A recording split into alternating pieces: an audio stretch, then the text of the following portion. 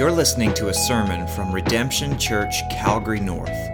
We exist to see lost people saved, saved people matured, and mature people multiplied, all to the glory of God. For more information, visit redemptioncalgarynorth.com. All right, well, we're in Romans 11 this morning. Okay, we've been making our way through Romans 9 through 11 this fall, and you know, if you thought, okay, let's get to Romans 11, maybe it'll get easier. Well, it's not necessarily easier as far as maybe some of the things that are said or are difficult for us to understand. But to kind of give us the big picture here, again, let's remember Paul is addressing the issue as to why Israel is not being saved. If the Gentiles now are a part of this salvation story, are we even a part of God's family anymore? What's going on? And this is what he's been talking about. Chapter 9 really emphasizes the fact that God is the one who chooses. God is the one who elects people to be his people. And he starts off by saying, look, Abraham's family, there's different sons, but it's Isaac that's chosen. And then out of Isaac's kids, it's Jacob that's chosen. And even as he starts to trace through Israel's history, he shows that sometimes he will harden, sometimes he will be merciful. And really, ultimately, by the time you're done chapter 9, there could be no mistake that salvation is from God alone. And then you get into chapter 10, and he starts talking about their responsibility, Israel's responsibility. If you want to, if you're thinking about this whole drama that's being played out, it's like the camera angles changed, right? There's the viewpoint is from the Lord and what the Lord has done in chapter 9, and then chapter 10 is like, salvation is right here. And everyone who calls on the name of the Lord will be saved. And we end in chapter 10 where God says, I've held out my hand all the day long to an obstinate, stubborn people. As we go into chapter 11, he's going to sum up everything that he's been talking about. He's really been focusing on the past, the present of Israel, but he's going to shift now, before we get to the end of the chapter, to the future of Israel. What is their future? What will it look like? Has God rejected his people? He's going to start again in chapter 11. He's going to talk about it. He says, God rejected his people. And as we, as Gentiles, I think probably the majority of us here are Gentiles, as we look at this, what can we be learning about their salvation? I think it's fascinating to just stop and think about the nation of Israel, right? Abraham comes along. God says, I will make a nation through you. I will make a people through you. And ultimately, we know that salvation comes through that people. That's where Christ came through, that line. And as Paul's writing this is about 58 AD as he's writing this letter. And the question is legitimate for the Jewish people. Has God forsaken us? Are we truly the people of God anymore? If the Gentiles get in now too, how is this all going to work? And then you think about the last 2,000 years of history. 70 AD, what happens? The temple torn down, burnt, not one stone left upon the other. It's destroyed. Jerusalem is destroyed. And the people are scattered about for a decade, or how long was that? 1900 years. They're scattered about. The people remain, but not together. And in 1948, after the atrocities that happened in World War II, they are granted a nation in 1948. And so for us who've born after 1948 are like, oh yeah, of course there's a nation of Israel.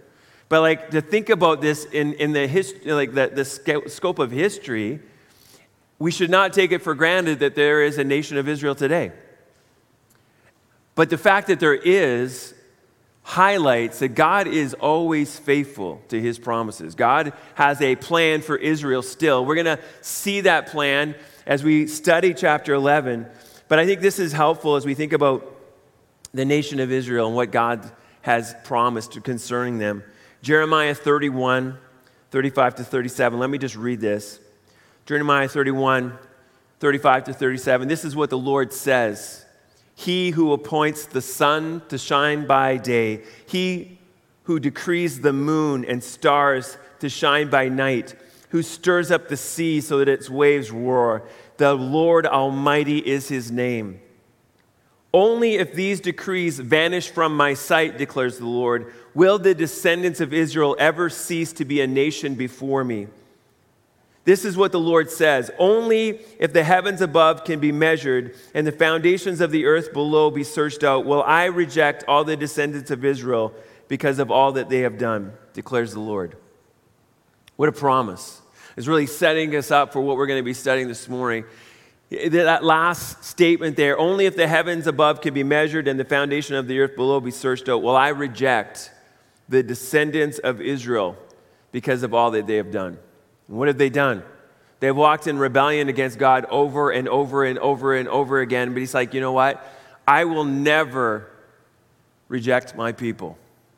There will always be descendants. There is always going to be a remnant that are going to be my people. And we're going to see as we get to the end of chapter 11 that one day the nation of Israel will look upon the one whom they have pierced, and they will repent and they will believe on him. This is a fascinating story of salvation of Israel. And you and I as Gentiles can learn a whole lot as we study and look at them. So we're going to be doing that this morning. Before we do, let me pray for us and then we'll get into it.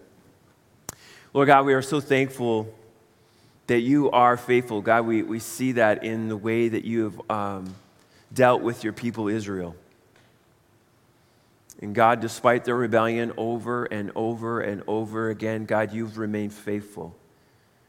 God, you who are sovereign, God, have continually preserved a remnant for your name's sake. And God, we know that one day, perhaps one day soon, Lord, the nation of Israel will repent when they see you. When they see the one whom they have pierced, it tells us in Zechariah, Lord, they will repent as a nation. God, what an awesome day that will be. God, we thank you that you are a God who still saves. And this morning, as those who are apart from Israel, God, we're so thankful that it was your good plan of salvation, not to just save the people of Israel, but God, everyone who calls on the name of the Lord will be saved. And God, I pray this morning that if there's anyone here who has not believed on you, who's not understood who Christ is and believed that salvation is through Christ alone, God, today, that you would show them that truth.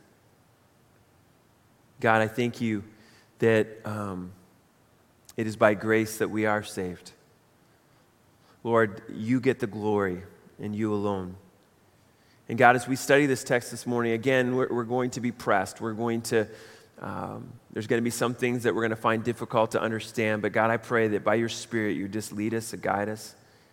That by the time we're done this morning studying these 10 verses, that God, we would worship you. Lord, you are worthy of our worship. So, Lord, have your way in us this morning. God, lead this preacher for your glory, for your honor. It's your name we pray. Amen. All right, so Romans chapter 11. We're going to be looking at verses 1 through 10. If you don't have a Bible, just put up your hand, and the ushers will be happy to get you a copy of God's Word. We want to be able to look at it for ourselves together this morning. So Romans chapter 11 and verses 1 through 10. Let me read it. It says this, I ask then, has God rejected his people? By no means. For I myself am an Israelite, a descendant of Abraham, a member of the tribe of Benjamin. God has not rejected his people whom he foreknew. Do you not know what the scripture says of Elijah? How he appeals to God against Israel? Lord, they have killed your prophets, they have demolished your altars, and I alone am left, and they seek my life. But what is God's reply to him? I have kept for myself 7,000 men who have not bowed the knee to Baal. So too, at the present time, there's a remnant chosen by grace. But if it is by grace, it is no longer on the basis of works. Otherwise, grace would no longer be grace. What then? Israel failed to obtain what it was seeking. The elect obtained it, but the rest were hardened. As it is written, God gave them a spirit of stupor, eyes that would not see and ears that would not hear, down to this very day. And David says, let their table become a snare and a trap, a stumbling block and a retribution for them. Let their eyes be darkened so that they cannot see, and bend their backs forever. And the way in which God worked out salvation for Israel is instructive for us today. There's 3 redemptive truths that we need to take heed to this morning. 3 redemptive truths, 3 eternal truths as we consider the way that God continually works out salvation. First, we see that he still sovereignly calls. God still sovereignly calls. He begins by saying, I ask then, has God rejected his people? He's not just summing up the previous verse, he's really summing up this section from Romans 9:30 to now. He's kind of wrapping up. So what's the conclusion based on what we've seen? Has God rejected his people? Well, the verse previous was like, I held out my hand all the day long to an obstinate, stubborn people. The answer is obvious, and he says emphatically once again, by no means. God has not rejected his people. And he gives 4 different proofs, 4 different witnesses as to the fact that God has not rejected his people. While Israel has been unfaithful, God has been faithful over and over and over again. First, he shows a firsthand witness. Paul himself is a firsthand witness of the fact that God has not rejected his people. Note, he says, for I myself am an Israelite, a descendant of Abraham, a member of the tribe of Benjamin. Do you want proof that God has not rejected his people? Well, I'm an Israelite.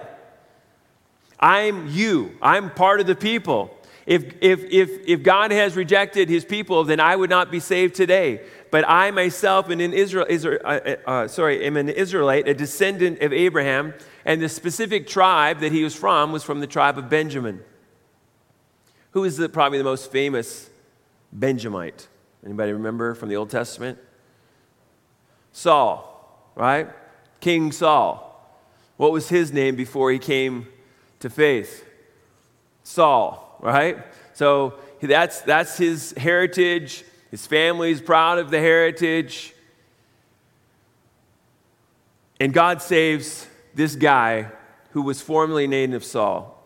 This guy who made it his life's mission to kill Christians, to have them imprisoned.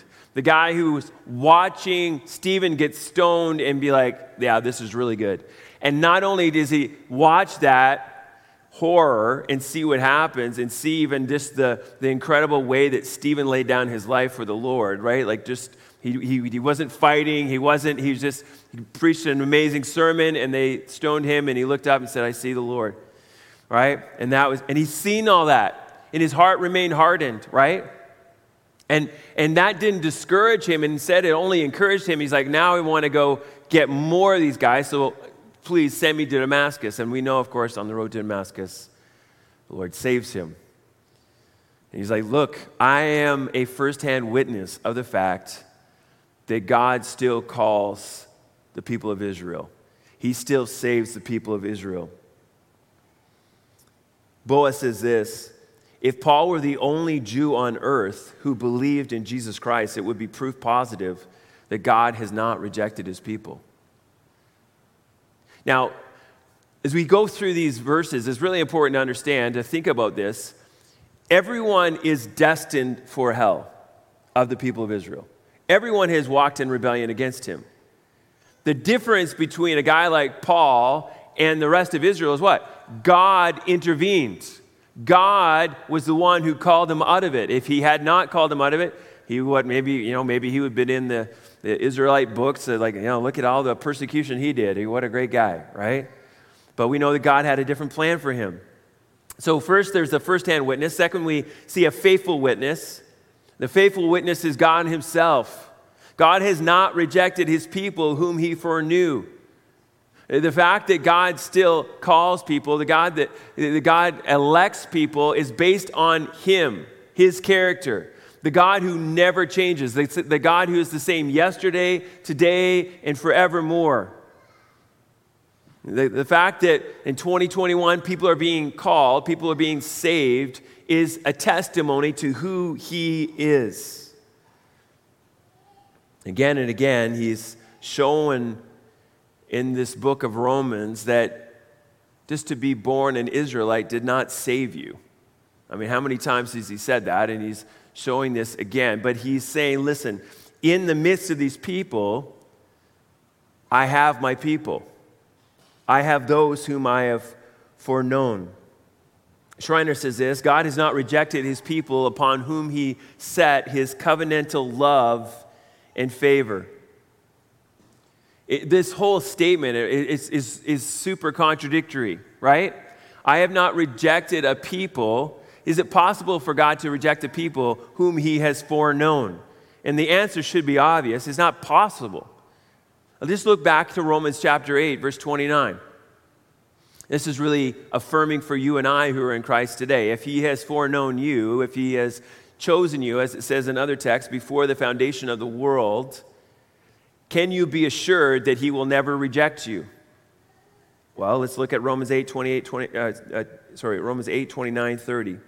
For those whom he foreknew, he also predestined to be conformed to the image of his Son, in order that he might be the firstborn among many brothers. And those whom he predestined, he also called. And those whom he called, he also justified. And those whom he justified, he also glorified. It's all put together. So from the foreknowing to the glorification, it is all his. God is the one who does it. And so if he has known you before the foundation of the world, then he will guarantee you that you will be glorified someday. It's all a work of God. It is impossible for God to both have a plan in which you will be glorified and one in which he would reject you. It's just common sense, right? This word for foreknew, so the word is gnosko. I mean, that's probably butchered that. It's Greek, okay? But it's to know personally, intimately. And this word for foreknow, it's pro. He knew before. Moo puts it like this: the temporal prefix for indicates further that God's choosing of Israel took place before any action or status on the part of Israel that might have qualified her for God's choice. How could God reject a people whom he, in a gracious act of choice, had made his own? Right? If he has graciously made you his own before you had done anything, it's ridiculous to think that he would then also reject you. This is his point that he's making here. Psalm 94:14. Psalm 94:14, for the Lord will not forsake his people. He will not abandon his heritage. So God has not and does not reject the people that he has set his covenant love upon. It is impossible for him to do so due to his nature and his character. God still sovereignly calls, and those whom he calls, he will never reject. And that's a good word for all of us here this morning.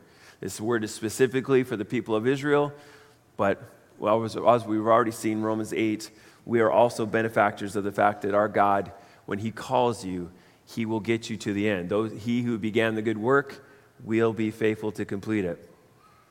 Isn't that encouraging this morning? Knowing that it's not up to us, and anything that I might do, it's only up to him and his sovereignty. So there's the first-hand witness, Paul himself, the faithful witness, God, who he is. Thirdly, we see a former witness. Just look in our past, Israel. He says, do you not know what the scripture says of Elijah? How he appeals to God against Israel? Lord, they have killed your prophets. They have demolished your altars, and I alone am left. And they seek my life. What is God's reply to him? I have kept for myself 7,000 men who have not bowed the knee to Baal. Paul expects his readers to understand. He's talking directly to the people of Israel. So he's like, you guys know the story of Elijah. You know our history. When Israel was killing its prophets, Not some other nation, not some rogue nation coming in and doing this, but Israel itself, who had turned to idolatry. The section of Scripture that he's addressing specifically here is 1 Kings 19. In 1 Kings 18, we all know the story, right, of Elijah with the prophets of Baal. Hasn't rained for 3.5 years. And he has this showdown with the prophets of Baal. There's like 800 prophets of Baal and Elijah. And he's like, hey, let's just see who's God's real here. Okay, so you guys go ahead and you make a little sacrifice and you call upon your God and you see if he calls fire down. And then I will do the same. And of course, we know what happens. God is faithful. God is powerful. Yahweh is powerful. He shows that. And the prophets of Baal have destroyed. Great victory. Then what happens? Ahab's wife, Jezebel, hears about what's happened, and she threatens his life, and Elijah flees. He runs. He runs into the wilderness, and he's discouraged. And God, who is a loving, compassionate, understanding God, he comes alongside him, ministers to him through an angel, gives him sustenance, and then he goes on a journey for 40 days and 40 nights. So many parallels to so many things. But 40 days, 40 nights, goes to Mount Horeb, also known as Mount Sinai, the same place where the Ten Commandments were given. And God meets him here on the mountain. That sets up the scene for what he's quoting here. He's discouraged. He feels like he's the only one left. He says in 1 Kings 19:10, I have been very jealous for the Lord, the God of hosts.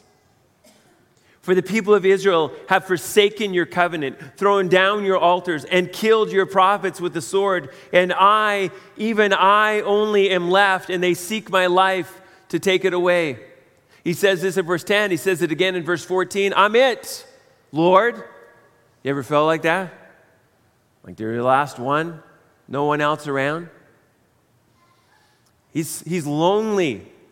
He's discouraged. He feels like this is it. I'm the last one. And Jezebel, she's so wicked, she probably is going to make this happen. And then there'll be no one left. Well, how does God reply? Note the wording. He says, I have kept for myself 7,000 who have not bowed the knee to Baal. 7,000.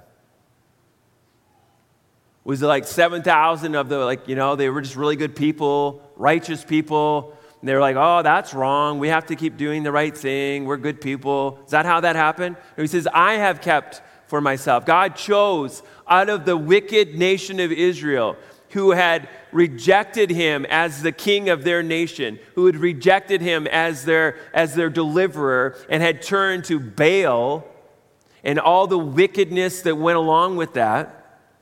He said, out of those people, I've chosen 7,000. A remnant. God chose. God initiated. And as a result, there was a remnant spared. 1 Samuel 12:22, for the Lord will not forsake his people for his great name's sake, because it has pleased the Lord to make a people for himself. In the midst of rebellion against God and his word and rejection of him being their covenant God, instead of abandoning Israel to their destruction, which is what they deserved, God remained faithful by preserving a remnant. And if you were to continue to read on in 1 Kings 19, he kept that remnant, and the rest were judged. Many were killed. So God is faithful, even when his people are unfaithful. We've seen a first-hand witness, a faithful witness, a former witness, and then we see a firm witness. Verse 5. So too, he says, at the present time there is a remnant chosen by grace.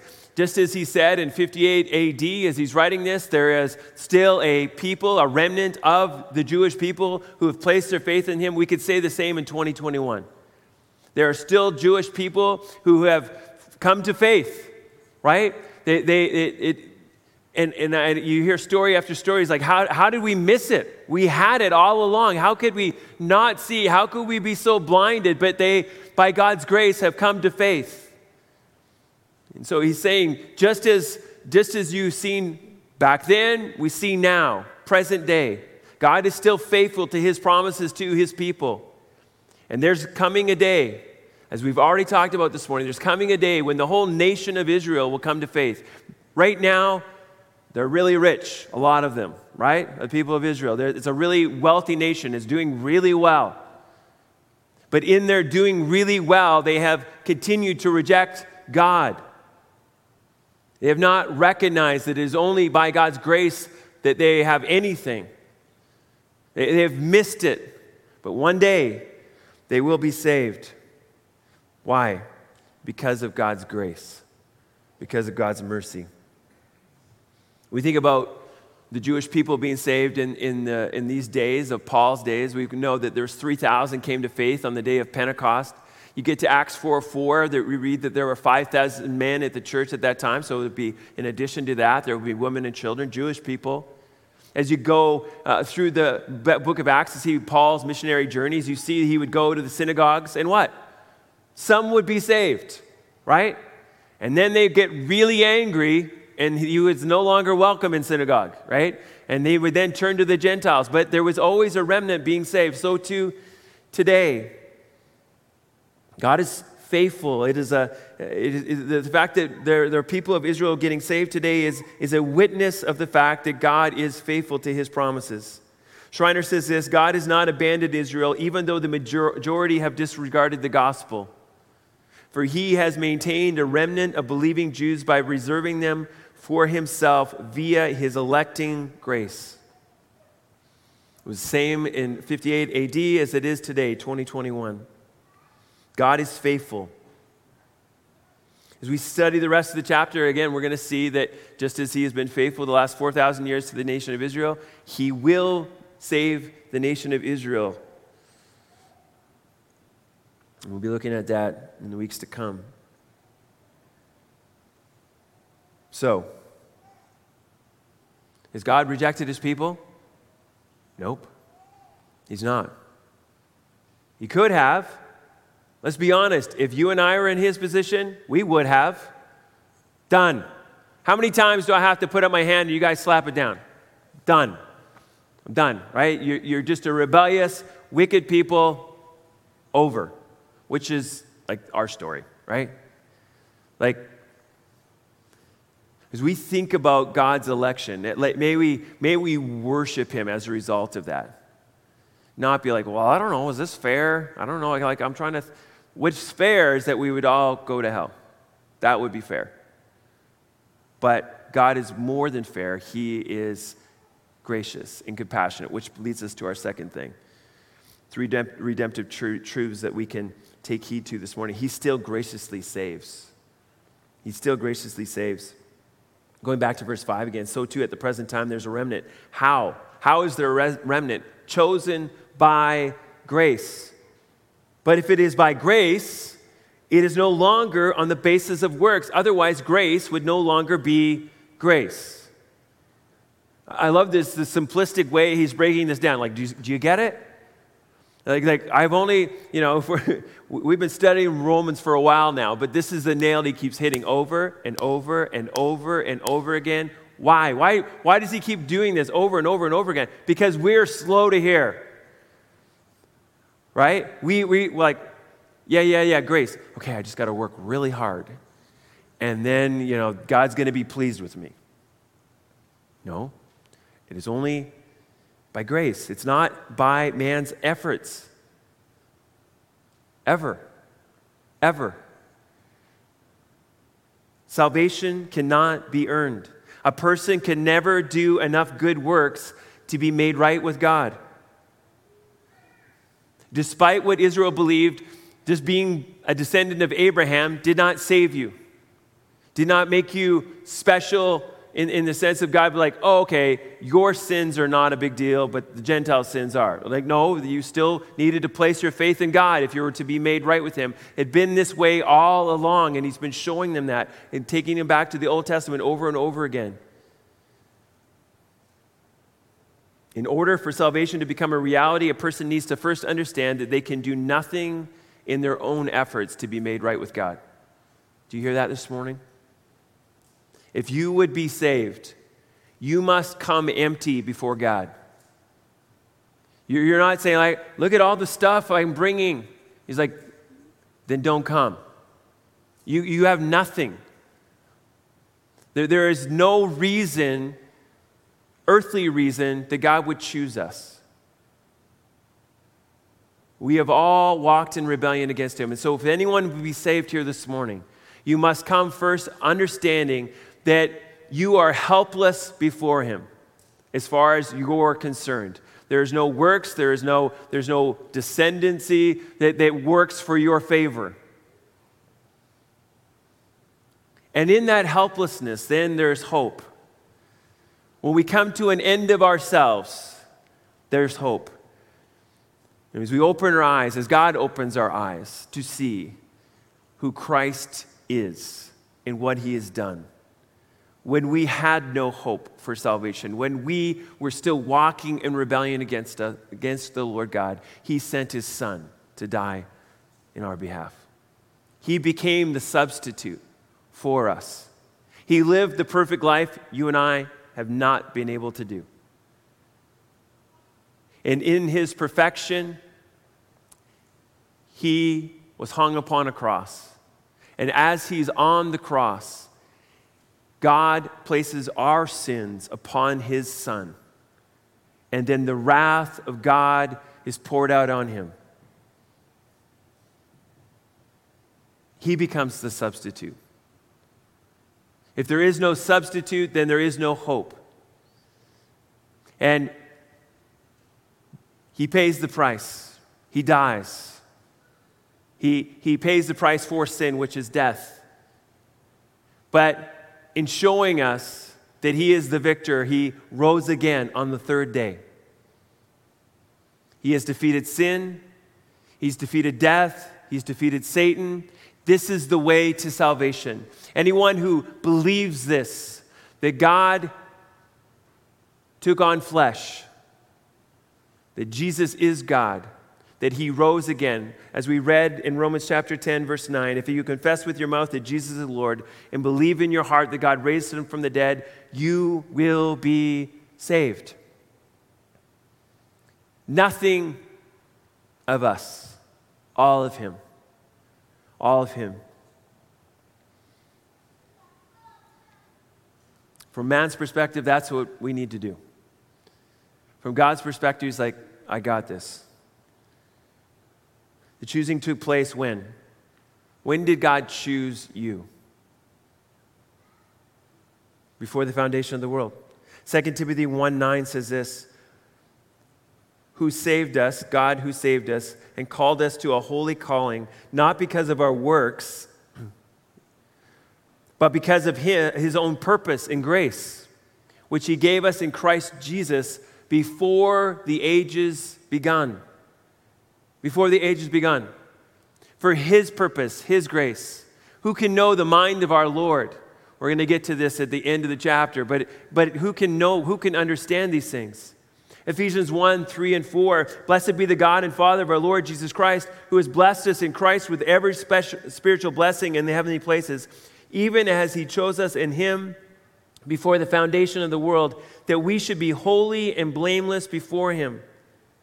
The choosing came about by God's grace.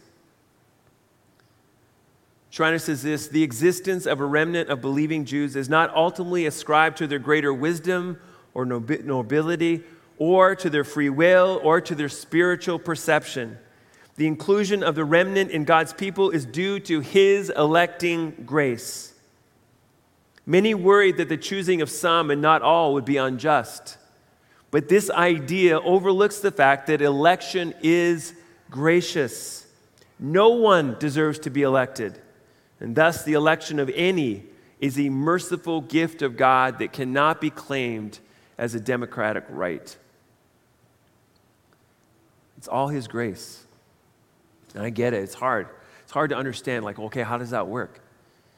Let us trust in he who is so much greater, so much more powerful than us, that he understands and that there is no injustice with him in this doctrine. Chosen by grace. I love this, but if it is by grace, guess what? It is no longer on the basis of works. Otherwise, grace would no longer be grace. The electing of God is a mystery, but listen, it is a fact. Right? You cannot deny it. It's all through the Bible. So it's a mystery, and it may be hard for us to grasp, but let us understand it is a fact. He, in his wisdom, has chosen a remnant to be saved. It came about how? Because God is a gracious and merciful God, not on the basis of works. Again, a nail that he keeps hammering over and over again. Because why? Because the Jews believed that their heritage and their works would save them. Just as you and I can be tempted to believe as well, even post-Christ, right?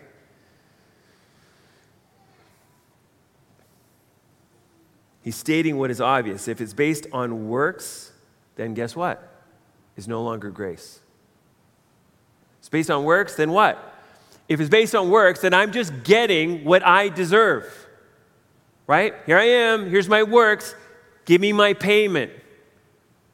If it's based on that, then guess what? There's no grace involved. Grace is undeserved favor.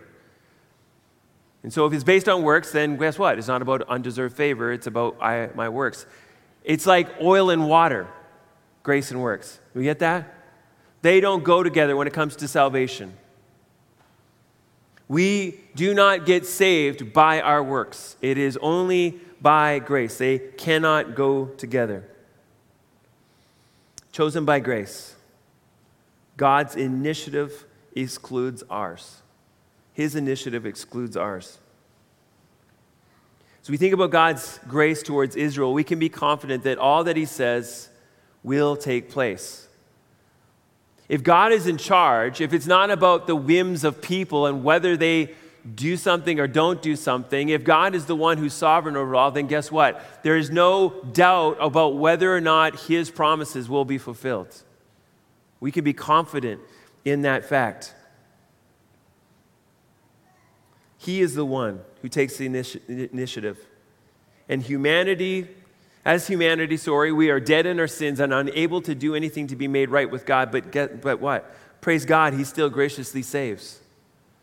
He's the one who does it. He's the one who looks down at sinners like you and I and says, I've chosen you. You now will be my child. How incredible. How awesome is our God.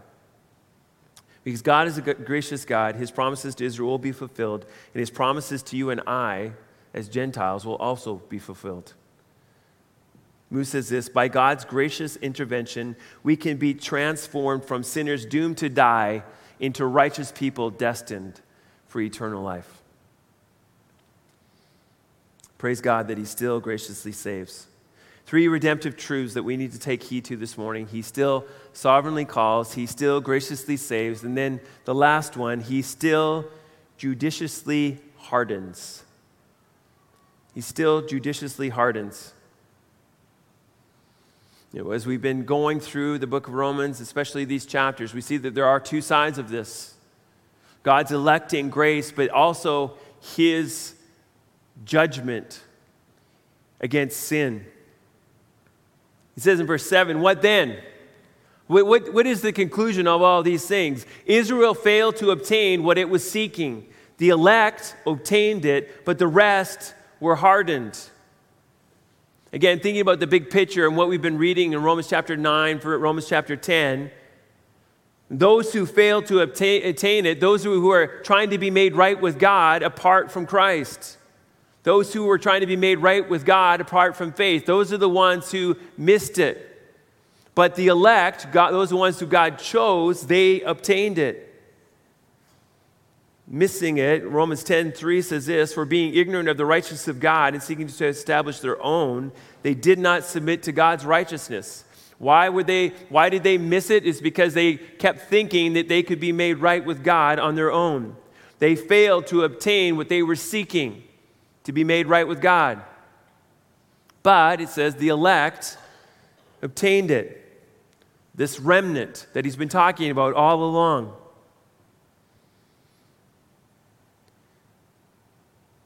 This hardening that he talks about here. The rest were hardened. The majority were hardened. It says in Romans 9:18, "So then he has mercy on whomever he wills, and he hardens whomever he wills." God, who is sovereign over salvation, is able to give grace and mercy to whoever he wants to, and he's also able to harden whomever he will. There's a mystery to this, isn't there? There's a little bit of a mystery to this. As we'll see in verse 25, sometimes God removes the hardening. There's hardened for a time, as we're going to see for the nation of Israel, but we'll find as we turn to Romans 11:25 that the hardening will be removed and then they will be saved. And by God's grace, he does that in some people's lives. There's that hardening there, but then he removes it. But then for others, we see that there's the hardening there, and they remain hardened.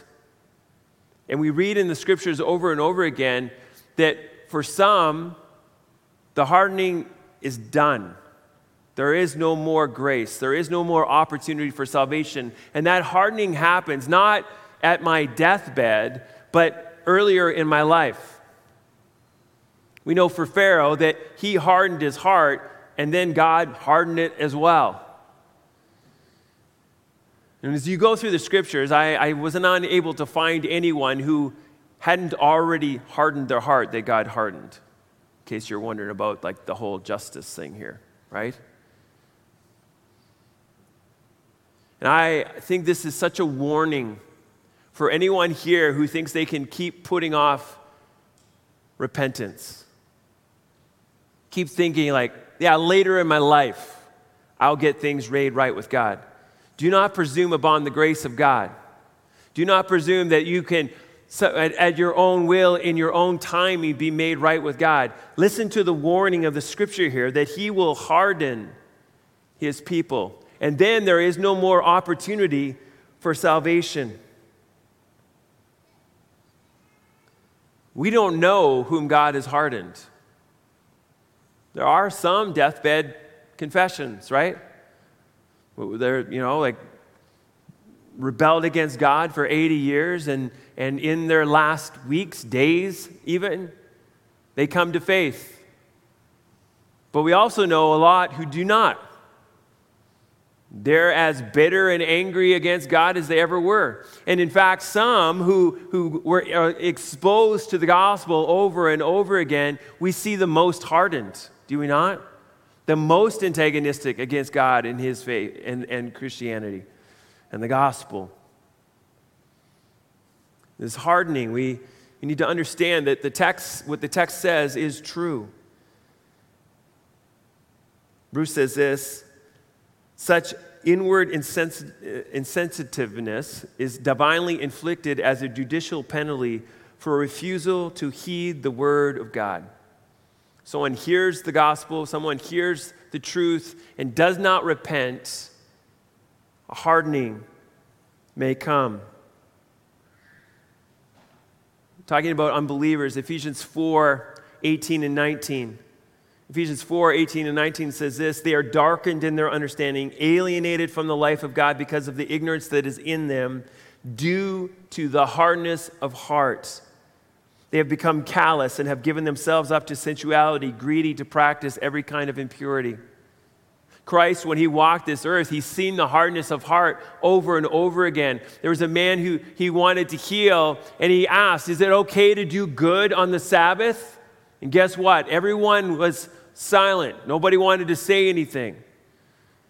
It says in Mark 3, 4, and 5, and he said to them, "Is it lawful on the Sabbath to do good or to do harm, to save life or to kill?" But they were silent, and he looked around them with anger, grieved at their hardness of heart. Hebrews 3 warns us, verses 7 to 9, "Therefore, as the Holy Spirit says, today if you hear his voice, do not harden your hearts as in the rebellion on the day of testing in the wilderness, where your fathers put me to the test and saw my works for 40 years. If you harden your heart, do not think that grace can be found later." The warning is found in these two verses there's actually three verses that he's quoting from here. Moose says this: God's hardening permanently binds people in their sin that they have chosen for themselves. It's an important statement. God's hardening permanently binds people in their sin that they have chosen for themselves. So we see Paul here first quoting from Isaiah 29:10 and Deuteronomy 29:4 in verse 8. As it is written, God gave them a spirit of stupor, eyes that would not see and ears that would not hear, down to this very day. Isaiah 29 says this: "For the Lord has poured out upon you a spirit of deep sleep and has closed your eyes, the prophets, and covered your heads, the seers." He's made it so that you cannot repent anymore. And again, you think about the timing of these things. They had been warned as a people over and over and over again. If you do not repent, this will happen. And at some point, God says, you will no longer have the opportunity to repent. You're just going to hear of the judgment to come, and you will be blinded to that fact, and then the judgment will come. Not only did he quote from the prophets, but he also quoted from the book of the law, Deuteronomy 29:4. "But to this day the Lord has not given you a heart to understand, or eyes to see, or ears to hear."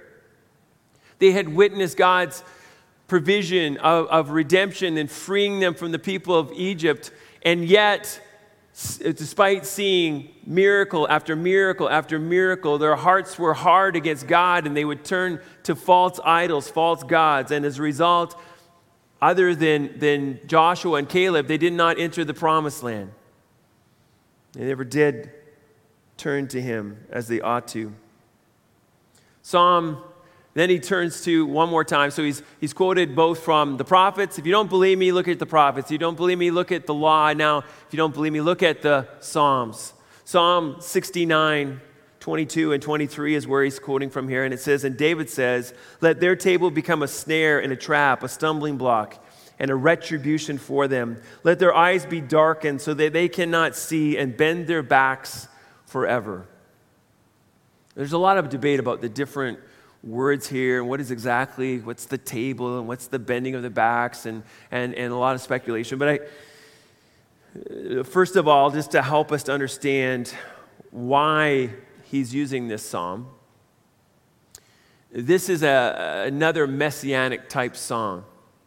Yes, David was praying these things. He was calling out for these things against his enemies in his day, but ultimately this can be parallel to Christ and his enemies. So this is why he quotes it. All those who've rejected the gospel, this is what he would say. Moose says this: what David prayed would happen to his persecutors, Paul suggests God has brought upon those Jews who have resisted the gospel. It says, let their table become a snare. What's the table? Well, it's their table. It's the Jewish table. The things that they have placed their security in, things that they have placed their safety in, their well-being in. This is what it's talking about. And what have they trusted in? They've trusted in their own works, in their being a religious people set apart for God. They've trusted in the outward instead of having a change of heart. And as a result, it has become a snare and a trap for them. Christ has become the stumbling block for them. And they will pay the consequences for rejecting salvation through Christ. This rejection of Christ results in a continual blindness of the truth. And I think the bending of the backs, it's that burden that they bear, the burden of paying for their own sins. They've trusted in something that cannot save. And as a result, they will be judged. MacArthur says this: many people trust in the very things that damn them. Many people trust in the very things that damn them. May these verses be a warning for us this morning. Do not think that you can wait a lifetime to repent, to get around to salvation when it's convenient for you. You who have hard a heart this morning, I'm praying that God would soften your heart even today, that you would find salvation today, that God would give you fear of Him today, to know that your time may be almost out for salvation, and that your eyes will then never be opened, that you will be in a stupor, as it put here, as you will be blind. Do not think that you can play games with God. It should be a great warning to think, what am I putting my trust in this morning? What am I putting my hope in each day? Is it becoming a snare for me? Is it a trap for me? Will it wind up in being in my damnation? Am I holding on to my security and my blessing and my own works? How would you answer that this morning? What are you putting your trust in? If you're putting your trust in anything other than Jesus Christ, then it is a snare. It is a trap. And may you be warned of that this morning and forsake those things and put your trust in Him and Him alone for salvation. There's so much that we can learn from the nation of Israel as we look at God's plan for them. He still graciously saves. He still sovereignly calls people today. But He still judiciously hardens. May we be encouraged by the fact that as we leave this place, as we talked about last Sunday, that if we herald the gospel, that there are still people who will be saved. Why? Because God graciously saves still. He still has His elect on this earth. How do we know that? Because He's not returned yet. May we sound out the word of warning to those who have heard the gospel over and over again. Do not harden your hearts. Come to faith today. Rush to the Savior. Cling to Him today before it's too late.